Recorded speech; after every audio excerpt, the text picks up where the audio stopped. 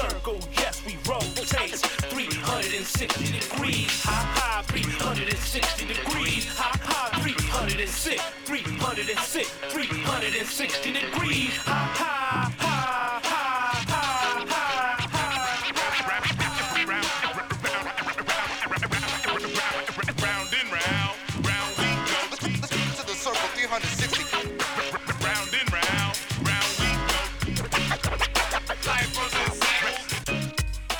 Buenas noches and welcome to Full Circle, your cultural affairs radio magazine produced by members and graduates of the First Voice Apprenticeship Program, broadcasting from KPFA in Huichin-occupied Ohlone territory, also known to settlers as the Bay Area.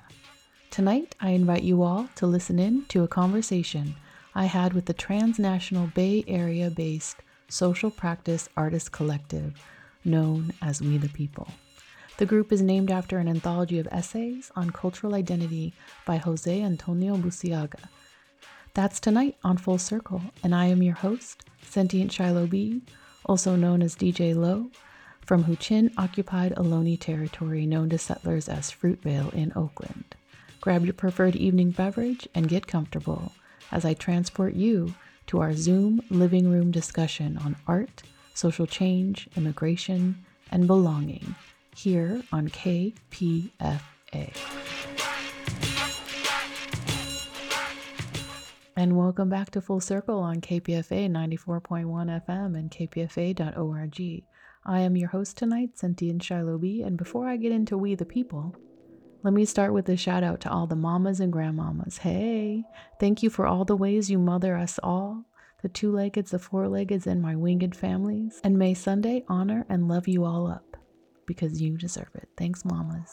Tonight, I am sharing a conversation I had with the interdisciplinary social practice group, We the People. Irene, Jesse, Nivi, Michael, and Oscar collaborate to create narratives of their diverse, contradictory, multifaceted experience living in the United States. I first witnessed this with their project called Homing. Their discussion focused on the idea of home from the perspective of an immigrant. Home as a dream, a search, and a struggle. And I was really inspired to discuss how to dream a new reality into being after watching their collaborative artistic process. Listen in to the origin story of We the People. Thank you so much for being here. And I would love it if you would, each one of you, if we could just kind of go around in the circle and talk about how you became a member of this collective, We the People. Hi, Shiloh. Thanks for having us. My name is Nivedita. I met Jusun Seo, the one who initiated the whole collective, and at the time of the pandemic. We're all alumni from SFAI, San Francisco Art Institute, and that's the beginning for me with the group. I'll pass it on to Irene. Thanks again, Shiloh. And yes, as Nivi was saying, Jusun, we call her. Jessie was kind of for me, the initiator and the person who invited us each individually. At the time, I was teaching at SFAI. And so when Jessie first approached me, I misunderstood, and I thought that she was asking me for advice as a professor. And so it took me a couple of meetings to realize, oh no, I'm actually being invited to collaborate and participate in this. So that was really exciting to me to see that we were a very diverse group of people, not only from our origin stories in terms of ethnicity and race, but also generationally and from an experience point of view, right? We were really looking beyond stereotypes and homogeneity. So I will pass it on to Jusun. I'm Jessie, or Jusun, but everyone calls me Jessie. Like Nivi and Irene said, at the moment when I was thinking about the collective, I was still enrolled at San Francisco Art Institute, having the class with one of my professors from SFAI, Timothy Berry, and I had the idea of making green cards project, like just questioning about like what is green card, and then what's the meaning of green card, what is the American dream behind the green card. I'm a green card holder.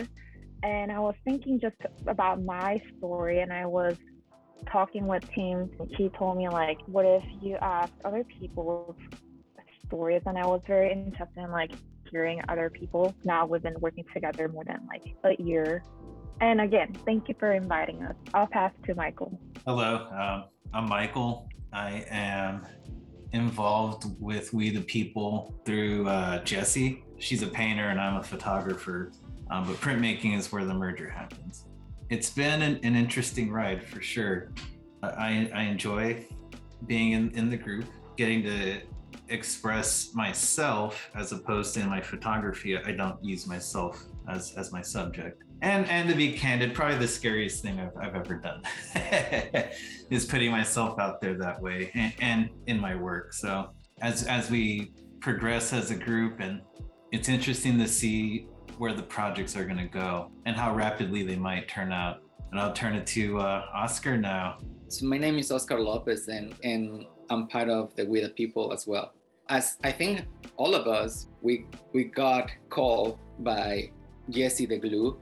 That's the person who put us together. And something that also makes us part of this group is that we are a part of the San Francisco Art Institute. I did my undergrad and I was doing my grad when the pandemic hit. Everything went down the hill for the school too. But I think that the main reason for me to be here and how I got here is because of the opportunity to be at the San Francisco Art Institute. At the end of the day, because of the same institution and Jesse, we got together.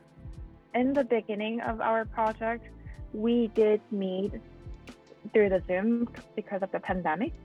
You know, like everyone brought like one topic each week, and then we did talk about it, which generated like different projects.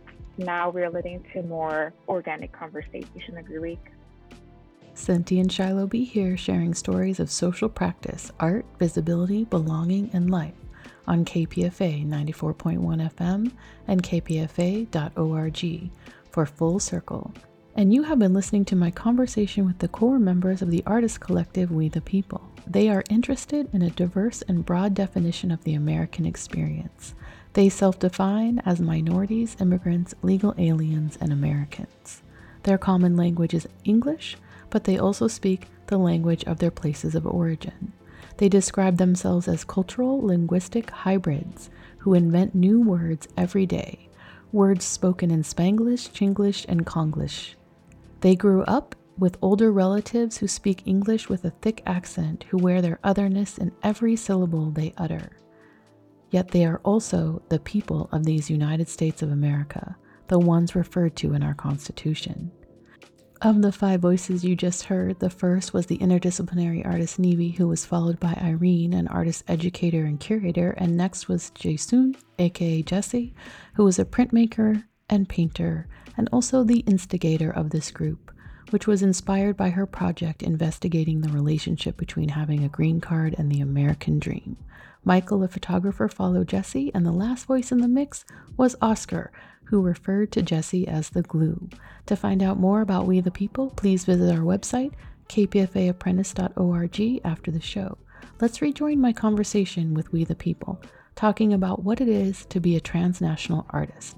The clip starts with Nivi noting how art is a space to question identity, and ends with Jesse remembering Maya's description of the group as existing in a liminal space, the space in between. What I'm hearing from you instead is that it was a project that you were working on with the green card based on your own personal experience, and then you knew a bunch of other artists who also were having interactions, at least with like the US immigration system, and so that it just kind of evolved organically. So one of the things that I also thought was really interesting is this idea of being a transnational artist, and the fact that, I mean, especially in these times, right? Like climate change, COVID-19, global pandemic, the extreme individualism that is really woven into the fabric of this imperialistic power and nation state, right, of the US, and settler colonialism and all of that. I'm wondering if each one of you could kind of talk about what it means to be a transnational artist navigating and negotiating this current time right now, and how being in the collective helps or interacts with that in any way. That's a good question. Transnational is something I was also thinking about recently. It was a conversation I had with someone who'd asked me, like, do you consider yourself Indian?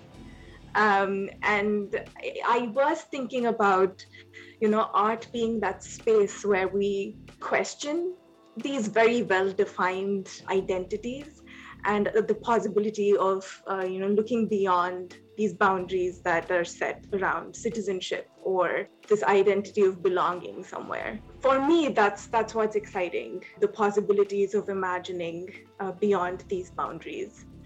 I actually wanted to circle back, if I may, just for a second, the essays from Jose Antonio Burciaga and how they came into our influence, or they influenced us.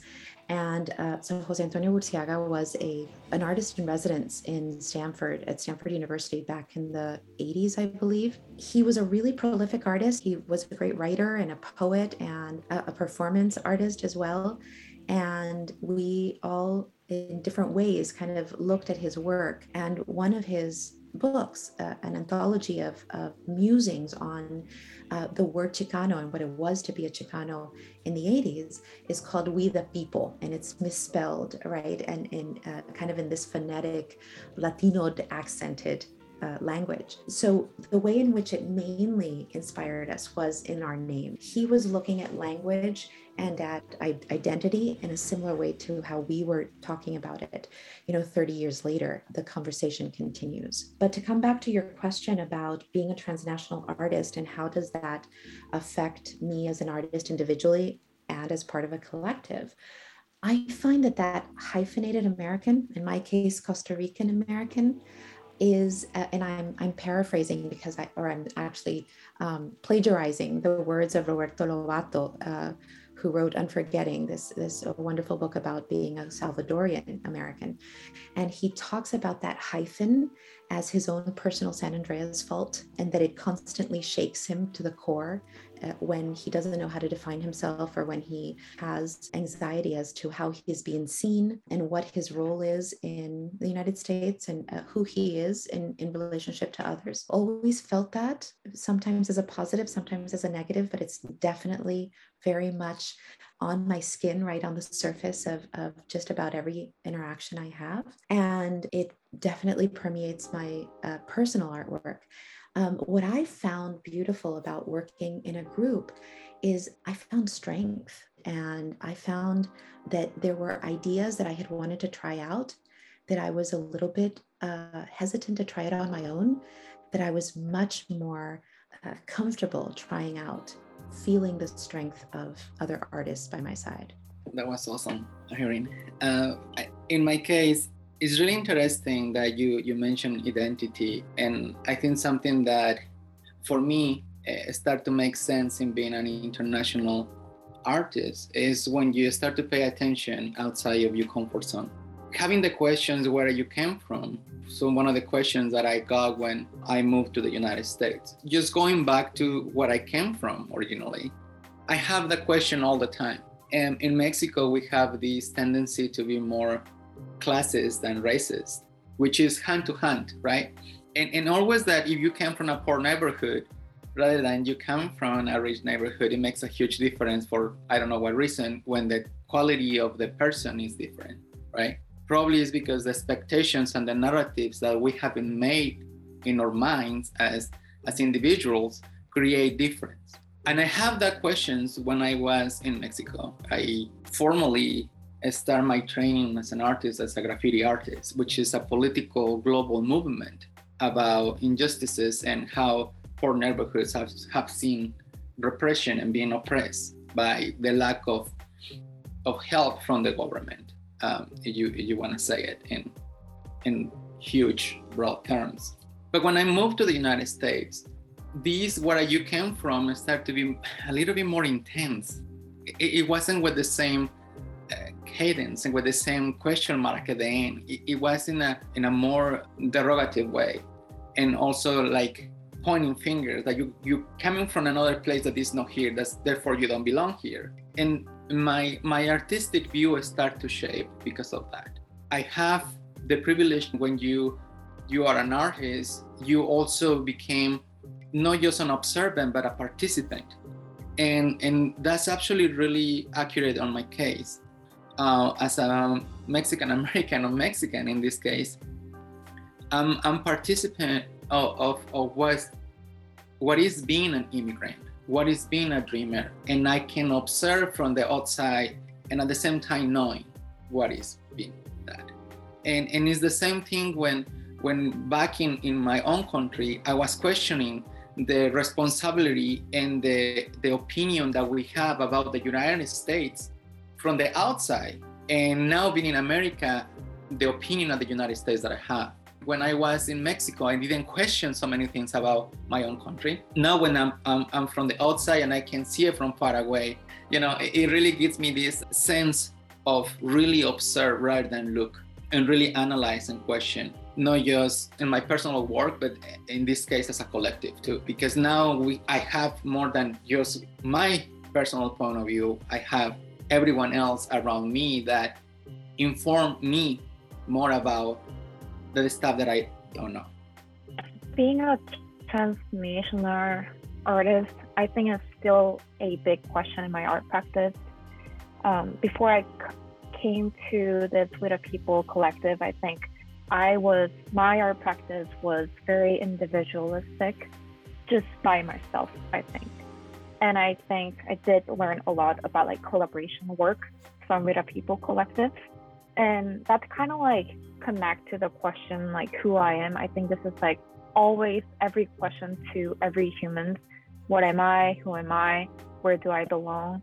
And that's human psychology, that they want to belong to somewhere, right? And as a person who immigrated to another country, it was always my question, where do I belong? Do I belong here? Do I belong this community? For my case, I did come to the United States about 11 years ago. And then I think my family is still stuck at this Korean culture from 11 years ago. I don't know if I do belong to a specific group or community, or I'm just lingering around two different communities. That's how I feel. And with our people ourselves also talk a lot about the language, how we do choose the word, or how we talk, and how we culturally accept different languages, just communication with people. It's always leading to one question about the classification and identification through my personal works and also through our collaborative works. How can I define this through visual work or visual voice?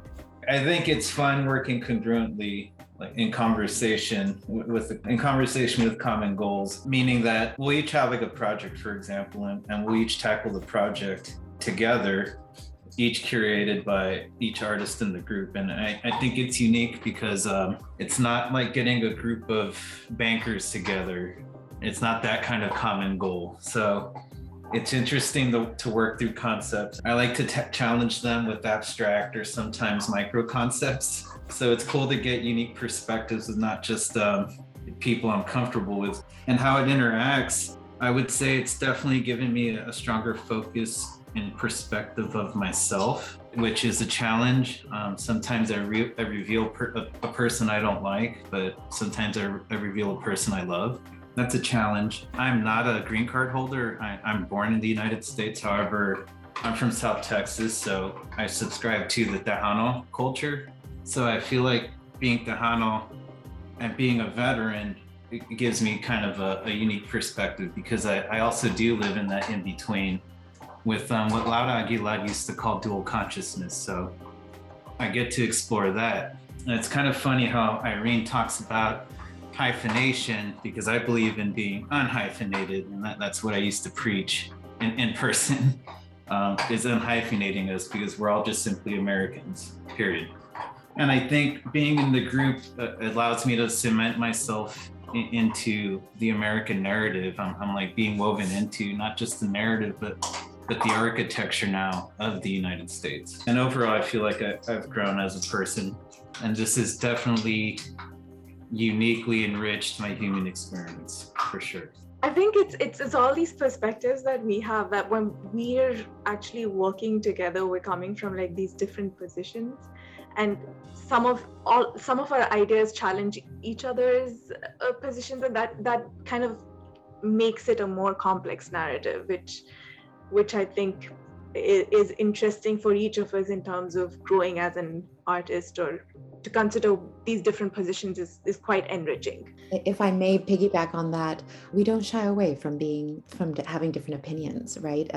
It would be extremely boring if we did. We very often talk about the fact that we create a safe environment, but we're not safe. We don't want to stay safe. We create a safe environment in which to look at our differences, our opinions, our diverging thoughts. And the safety is in the fact that we're going to honor everyone's voice. The safety is not in that we're not going to try and start a discussion, right? If anything, that's where a lot of really interesting projects come about, is when we do have a difference of opinions, like a hyphen or a not, right? That is where we can really get into some great cultural investigations.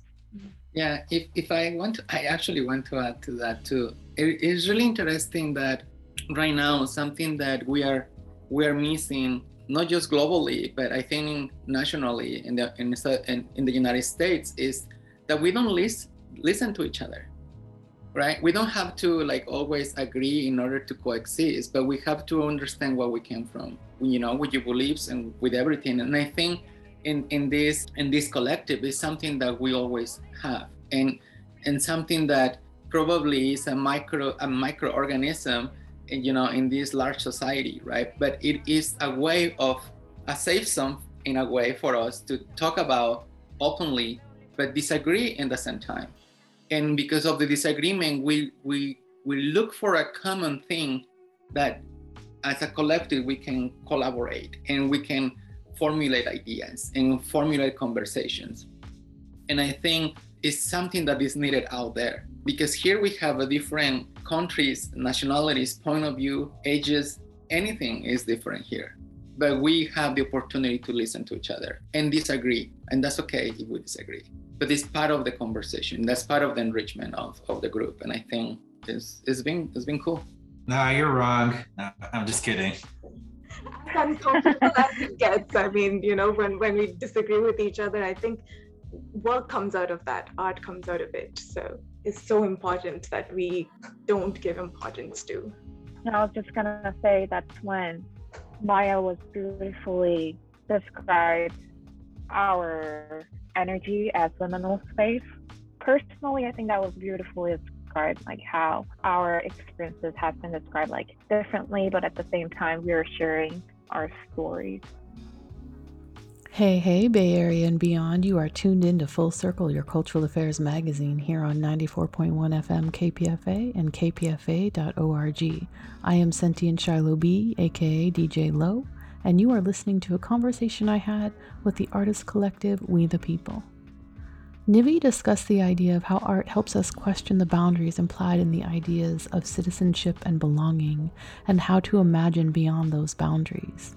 And then Irene talked about the hyphen, and really all of us should be hyphenated unless you are part of First Nations, aka Indigenous, and the book of essays she's referring to will be linked as well on kpfaapprentice.org. Oscar talked about the question that has been phrased as an indictment: where are you from? With the implication that you don't belong here and are not from here. He also discussed how living in another country can teach you how to observe on a deeper level rather than just look at your home nation.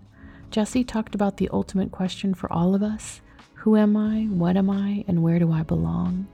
And Michael talked about being unhyphenated and being outside of our comfort zone.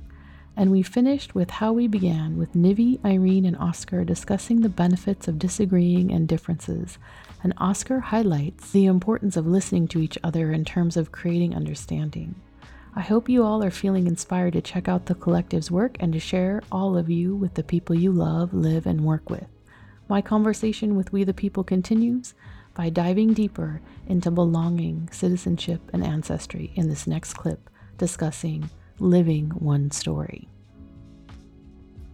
I think that's really great, and it relates to another thing I really wanted to talk about, which there's two things really, and one of them is about narrative and counter narrative, and how there's this sort of European washing monolithic description of the United States that is so far from the actual truth, if I'm just being blunt.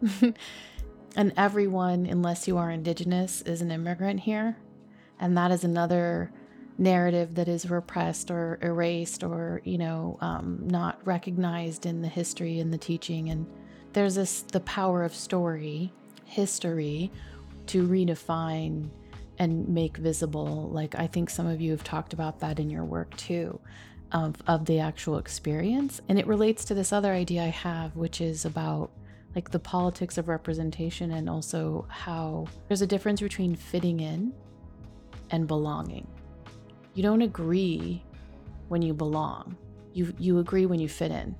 I think you can build trust when you disagree, right? I can trust your yes if you tell me no sometimes.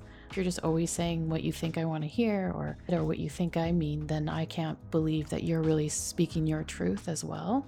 And I think really what it boils down to is, what is your story that you want in terms of what you said of like, we're all Americans. What's your American story? Like, I think that's an interesting thing that people need to hear on the radio when they hear this show, so that they can kind of connect to what you mean. So we get out of the theory and into the practice of living it. Like, how do you live your story, or what is your story in that way of belonging? How I perceive my American story is looking back into my ancestry. So while being in the group, like I mentioned, it's probably the scariest thing I've ever done in my life. Like, over the Army, over everything, I would say this is the scariest thing. So I start looking into, myself. My ancestry traces back to the 13th census in the United States. So I have an uncle that immigrates into the United States, but as he immigrates, he's drafted into World War I. Serves his time, rest of the family comes through. My grandfather and his youngest brother are both drafted into World War II. However, my grandfather gets out of the Army, goes back to being a farmhand, and decides he doesn't want to do that and goes back to the Army and ends up serving in the Korean War and the Vietnam War. In comes me. I joined when I'm kind of late, but in my research, I feel like my American narrative is being part of every American world wars. We've literally been in 100 years of war, so to speak. What I've come to learn is that story I've just told you doesn't define my family or its origins. It's just happens to be a part of it. We're more than just that. That is exactly what I'm learning now. My old, I guess, narrative in art was trying to overwrite art history and making it more a comprehensive understanding of art history. So gender swapping, placing people of color in traditionally like Anglo roles, so to speak. But it felt vain. I didn't feel like I was telling a story. So I felt like the only unique thing and narrative I can come up with would be myself. Being in the group definitely strengthened that for sure. And I feel like a group like this is also part of my American experience. I feel like this is like what a perfect utopia would look like to me. I love that. I love that it's like a perfect utopia and it's the scariest thing. And so I'm wondering two things just to follow up, and then I would love to pose the same question to other folks too, is what is scary about it? And then could you describe the piece that you made about the 100 years of war? What's scary about it is literally putting myself out there, and so I like my privacy, telling a story. I used to argue with Irene all the time that I didn't have a story to tell. She convinced me I did, and then I started arguing that, well, it's not for you, it's for me. And she convinced me that it's not just for me, it's not just for her even, it's for more people, and started to like, okay, let me see what I can reveal about myself. And I started following Laura Aguilar as that photographer. She's still my favorite photographer. She's passed away some time ago. I wanted to be as strong as her, to be as courageous as her, because she used herself. So that's what's scary about it, is using myself. So that's why I feel like okay with it. I feel like I'm not going to have any sort of negative relapse, so to speak. I suffer with PTSD, so I can only imagine what my grandfather went through, but he never revealed it to me, and I don't feel like I reveal it. he never spoke about it. And I think that's what's different is I do. He allowed me to be myself regardless, and of really coming to terms with the privilege that he granted me with that. You know, as much as I've revealed in our past and our hardships, I feel like I was privileged, but from his work, coming to terms with what they went through beyond just war, I mean, domestically too. And that's what I'm exploring being in this group. And that's also what's scary too. I think I can share that. It's really interesting in the questioning how you're phrasing it about our American story. Coming from Mexico, I can tell you that my American story started way before I actually moved to the United States. You know, and it's not just me, it's a national conflict that we have being next to the United States. Also the misconception that America is just the United States is a problem. Like for me, I'm an American because I live in the continent and I'm from Mexico. Mexico is part of America. But what is the difference between that too is that one is my experience that I want to live, and it's other the experience that they force me to live. It's not a matter of choice sometimes. In my personal work, I have been touched about identity too. The fact that these biases that we have don't allow us to know others, don't allow us to let others live as well. We have all these, I want to use this word again, all these narratives that we already pre-established people in specific labels or places or jobs that they have to develop or whatever. You know, and it's like that too in Mexico. So this experience of being always under the shadow of this country is been interesting. I have to understand them rather than fight them, because it's not up to me, right? In a personal level, I can define my American experience as a big self-growth as a person. For me, this experience have been highlighted. It's about invisibility. When you think about it, I see that in Mexico City architecture, you can see the layers of you know, this pre-Hispanic culture, and then the non-Hispanic, and then the post-modern, and now all this craziness in one building. Sometimes I see myself like that. Learn more about art in English than in Spanish and stuff like that. I start to be really, you know, concrete on myself. And the only thing that makes me feel is more invisible every time, because we were mentioning about fitting in. It's not possible have an experience when people don't recognize you or when the people don't want to see you. Now, when I go back to Mexico, I speak Spanish with an accent. And when you are in the United States and then you speak with an accent, you're an immigrant. And just because you are an immigrant, you have that bad connotation when, you know, it's not the case. So the American experience to me has been really important for self-value and understand who I am and really be proud where I came from and what I know, and also to be able to do something for others. Because at the end of the day, others can see you only when you do something for them, but you are not a good Mexican if you don't do that, right? So the word invisibility start to be really reflected on me in the American experience. And I see that with my brothers and sisters as a Native Americans. They have been invisible since the beginning. Put it aside. With the voting rights, like in Georgia, and people is being invisible. They want to like erase the rights, erase opportunities. So invisibility is the word that we'll use for me to describe the American experience. I kind of want to comment. Really want to introduce like really quickly about American language that we presented last season. It was the video work that Vivian Vivas curated. And one of the conversations we had was, we don't want to represent our own culture. That was our conversations, pretty like happy conversations. I am identified as Korean on my passport and the driver license and all the documents. Maybe Nivedita is identified as Indian, Oscar is identified as Mexican. We had a question about like label on us, like imposed on us, like how does that impact our own life? And then do we want to tell ourselves as just one label as well throughout it works. Do I want to tell my stories while I'm saying I'm Korean? Do I want to like tell my stories imposing on their stories? We didn't want that. What I want to make the point from here is what we are telling is this is our own story.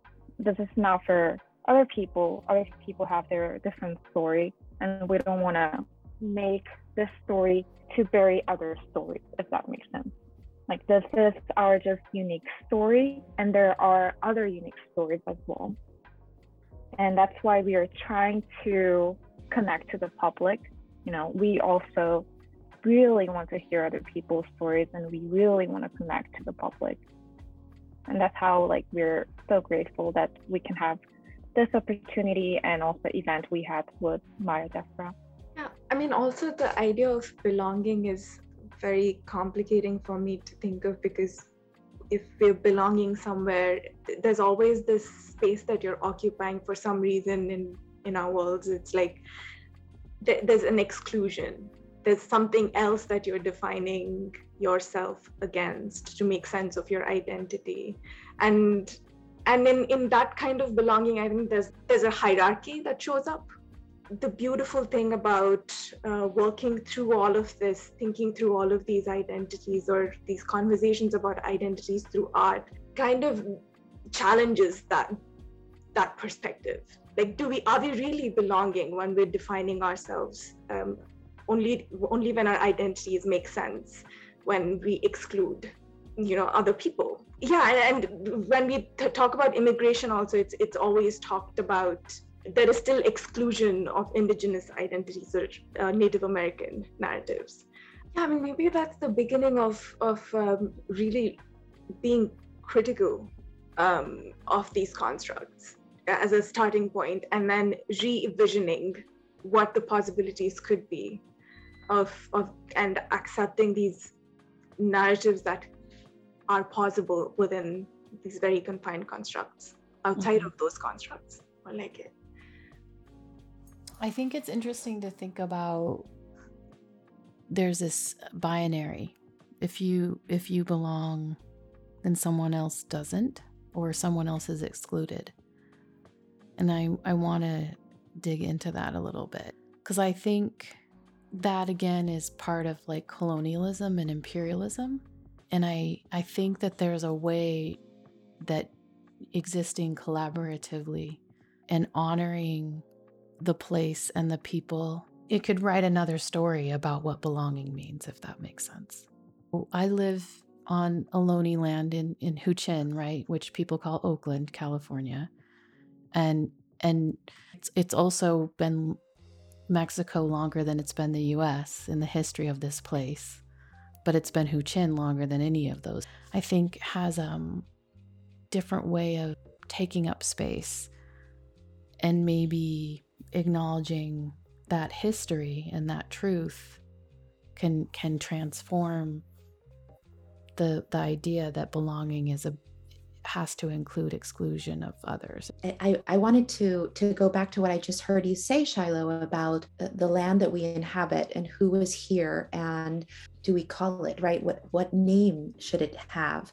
And I very often think about layers or core samples, right? Not only physical core samples, but emotional, intellectual core samples of cultures, and how, when you travel to other countries, you see the influence of one culture, and 100 years later or 200 or 500 years later, you see, again, through art, you see the next wave of cultural merging, appropriation, assimilation, whatever you want to call it, right?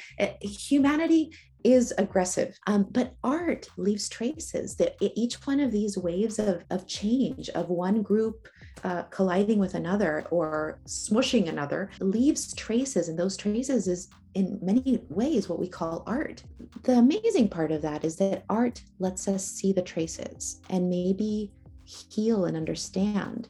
One of the things that I find really problematic about the Americas is the erasure that colonialism created. So it leaves us with this like disjointed understanding of even ourselves. but we were already here and our ancestors were already here. For me, one of the interesting things would be to be able to honor those layers and not erase them, accept them. And I don't have to be happy about one wave of invasion that did this and that, the other. And I know about the aggression of invasion. I know about the aggression of how all this has worked historically. But I think that the really dangerous part is the erasure, because then if we don't understand history, it's going to be really hard to understand ourselves and work towards a better future. Yeah, and going back to narrative, Shiloh, like you said, I mean, it's not the linear narrative. It's the linear narrative is what causes the problem, and it's all these multiple narratives that are actually coming together, which we're all trying to make sense of. It's the linearity that we need to be critical about. It's the construction of history. I think that has been one of the major problems, right? That we always hear and understand and have been taught history from one perspective, and that is the only truth and just the truth. But it's multiple point of views, it's multiple ways of seeing history, and being aware of that and learning that is also question the truth that we know. Even the truth, it can be false. Even the truth can be not right. Learn how to live with that is important and understand that. This is your wake-up call.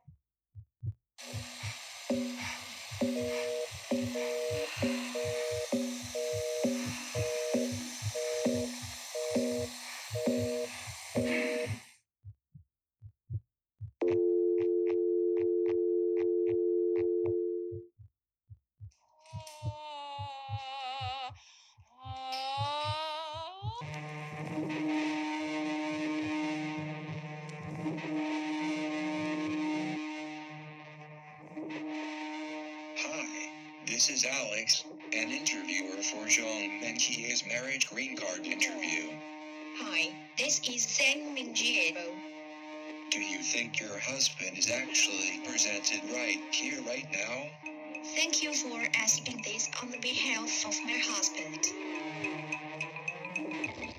What is your nationality? What is your visa status?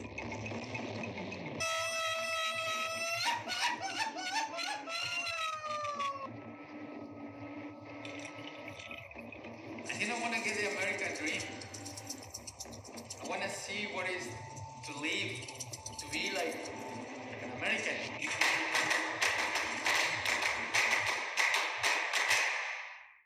I pledge allegiance to the flag of the United States of America and to the republic for which it stands, one nation, under God, indivisible, with liberty and justice for some.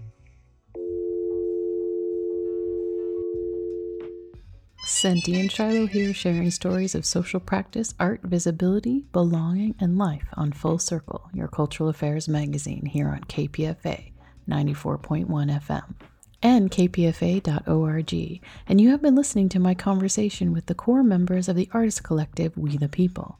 Oscar said, "We don't have to agree to coexist," and he also talked about the need to really listen to each other. Are there any people in your life, listener, that you have not really been listening to because you disagree? What is your American story? Michael said part of his story is being part of 100 years of U.S. wars, and that is not all.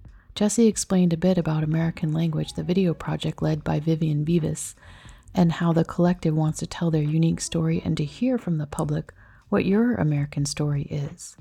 Nivi asked us all to really be critical of these constructs around identity, history, belonging, and immigration. And then she asks, will you re-envision what belonging could be to hold multiple contradictory viewpoints simultaneously? Do you have any visions you would like to share with KPFA or the collective or with me, your host? Be sure to reach out. Irene discusses the healing power of art and the problematic erasure created by colonialism, and it ended with a mashup from the video piece American Language, which again, check out our website, kpfaapprentice.org, for all the links and to learn more about We the People and the individual artists in the collective. American Language is a performance art video creation by Vivian Vivas. and it deconstructs the oversimplified categorizations and labels imposed on immigrants while showing the codified bias of how we learn the culture. Next up, we hear about home and acceptance in our last clip from the interview, and of course, please check out our website after the show for more info on all the things, We the People and beyond. I feel like as a collective, what I'm gathering from this is that you're doing that right now. It's multiple threads in the same space and place and time, having 5 different experiences, and dreaming and discussing and disagreeing about all of that. I mean, that's what's so beautiful. There's always multiple perspectives that even one human has, let alone 6 of us here in this Zoom room. This relates to homing, which is what started this whole journey of us getting together in the first place, right? Is this idea, and also related to belonging, of like, all of you is welcome here, even the messy parts, or the parts you don't like, or the parts you don't really want to show, or that are scary to show, right? So I would love to talk about how you're coming home in this collective, and how maybe even you yourself are welcoming that. What came to mind was the word journey, and how I was raised in a traditional Costa Rican, Latin American framework. And in fact, I remember very often I would be told, that's really not the place of a woman, and quiet down, and your place is to look pretty and be by the side of your husband and your family. And I bought it for a while, or at least, let's say, I outwardly bought it. SFAI was the first place where I realized that my voice was welcome. And so I found fertile ground to express who I really was, and to not conform, to not be a person that fit into this box that had been preordained for me. But I still felt slightly uncomfortable about having followed that traditional journey for a while in my life. So when I think of acceptance, it's more an acceptance of myself with the person in the mirror. Like Nivi just said, nothing is linear. It's not that clean. It's not that easy. My history is not written in a line. And through SFAI, through interactions like what we have here, I think I'm learning that. It's still a process. That's totally exactly how I'm thinking and feeling too. I feel like I have very problematic and romantic reflections and understandings of what at least what I perceive to be American. Very shorthandedly summarize it, like perpetuating, male Latino stereotypes. So, like I mentioned earlier, we're more than just that. I'm not necessarily being ashamed of that history, because I'm definitely not. I guess I'm starting to learn to understand what my dad used to say, is that it was just a job. He wasn't like a proud vet or anything like that. And I think I am starting to understand what stereotypes I grew up with. So those are things I want to shake off. And like Jesse said, we don't represent our cultures, and we're not the ambassadors. We're just telling our perspective. We just so happen to be these people with these origins as well. That kind of shoehorns us into how we all fit in together. We definitely wear different size shoes to conceptually describe. So it's interesting to see how different and how wide our strides are, but still being able to, just to paraphrase, still march in line together, and still strengthen each other, empower each other with being in line with each other, being that we're so diverse. I like to say, and I used to preach this a lot, that the group practices what I personally like to call the age of acknowledgement. Tolerance is I don't like it, but I'm okay with it. And then there's using words like acceptance it's like being defeated. If you can't beat them, join them. That's not how I feel like the group is either. We are in this age of acknowledgement. Like Nivi said, sometimes we disagree on things, but we're still here. We still meet every Friday, and we're still working towards a common goal, and still in conversation that's relevant to that goal. That's how we all fit in together, contributing to a pretty unique conversation. I think for me, homing, the word has a feeling to it. It's a sense of calmness, more at peace. And I relate so much to what Irene and Michael are saying. I remember around the time of the pandemic, I was very angry. I was very angry at how things were happening in India. There was all this strife happening, and I was very vocal about it. And I was shouting out into empty space on Instagram.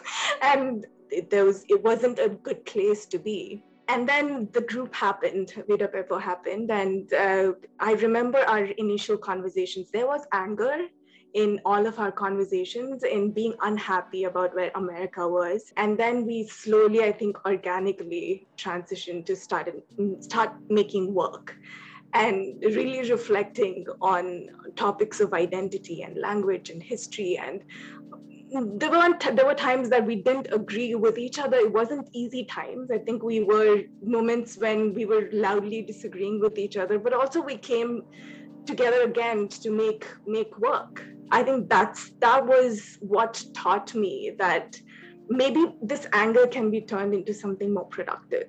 Maybe it's a dialogue. Maybe we can try to understand each other.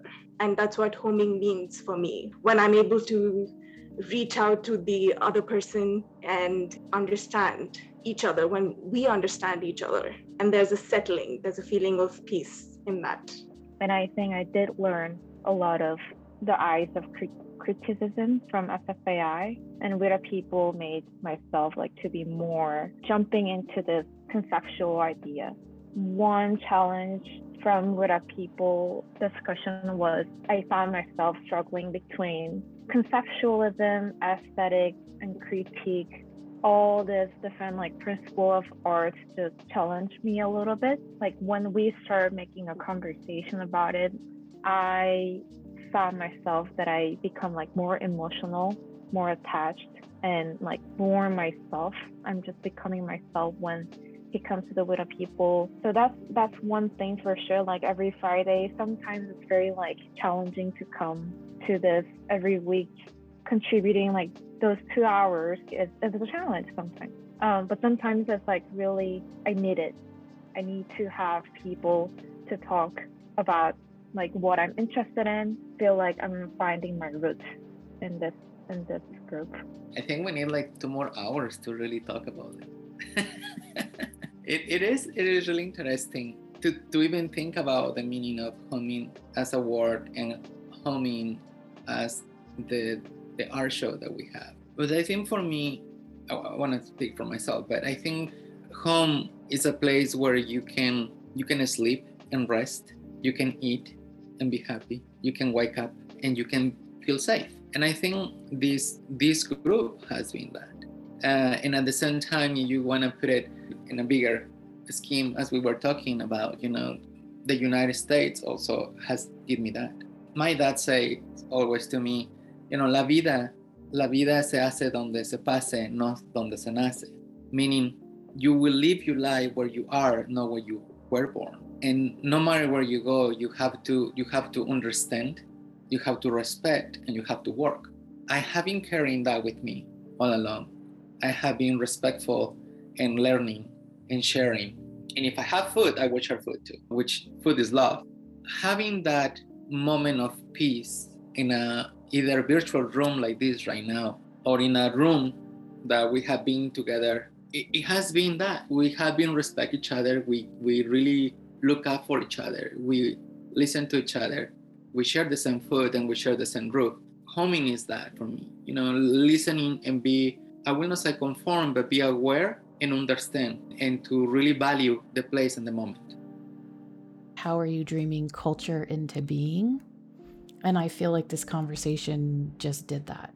And the way that you all talk about that is that. And that's really the story here. There is the linear time which we are navigating, and everyone has responsibilities. And I really thank you for your time and being brave enough to come here. And it sounds like you all are listening for understanding with each other, not to agree, but just to understand. And it helps you understand yourself more. And understand the human condition. We are messy. I feel very grateful about spending this time with you. So thank you very much. If I'm not mistaken, Shiloh, you said that your program is called Full Circle. when we were talking with Maya and working on this exhibition, we kept on talking about the circle as this democratizing space, the circle that we had created, that I kind of love the idea that we come to a circle and that within that circle, there's hope, there's love, there's food, there's nurturing, there's drama, but there's also possibilities, right? In that drama, there's possibilities. So for me, homing also kind of means that beckoning to the circle, and not just for us who form the core of We the People, but for anyone who's interested in participating and joining and talking to us. And just to add to that, being in a circle, everyone has the same opportunity to share and talk. I believe in this circle for one reason. Things are not linear, and when you know that everyone who is around you is the same as you, you put yourself on the ground, remembering that it's no one better than you, and you are no better than anyone else. We are just people, and when we humanize that feelings, many things will change.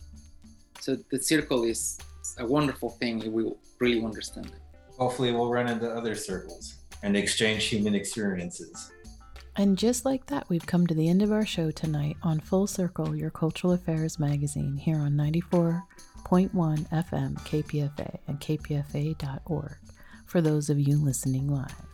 Please do check out our website, kpfaapprentice.org, to learn more about all the artists and books mentioned tonight, as well as the collective featured, We the People. The entire uncut interview is also there if you didn't get enough and want to hear the entire 2 hours. Lots of love to We the People, Irene, Jesse, Nivi, Oscar, and Michael. Thank you again. And to our executive producer, Miss M, Joy Moore, our production consultant, Free Will and Franklin, our technical director and my guru, and the Full Circle crew in general, as well as myself, Sentient Shiloh, your host tonight. Thanks for listening, everyone, and may love as action continue to move you in all you do in 2022. And as always, thanks for tuning in, and remember to tune in inward to tell the truth about yourself and how you show up in this world, and that disagreeing is where art, love, and trust happen. Stay tuned to KPFA. Up next is La Onda Bajita.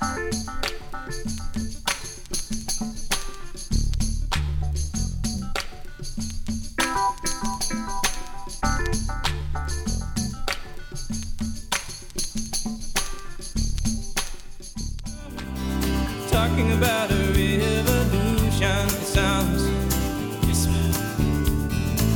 poor people gonna rise up and get their share.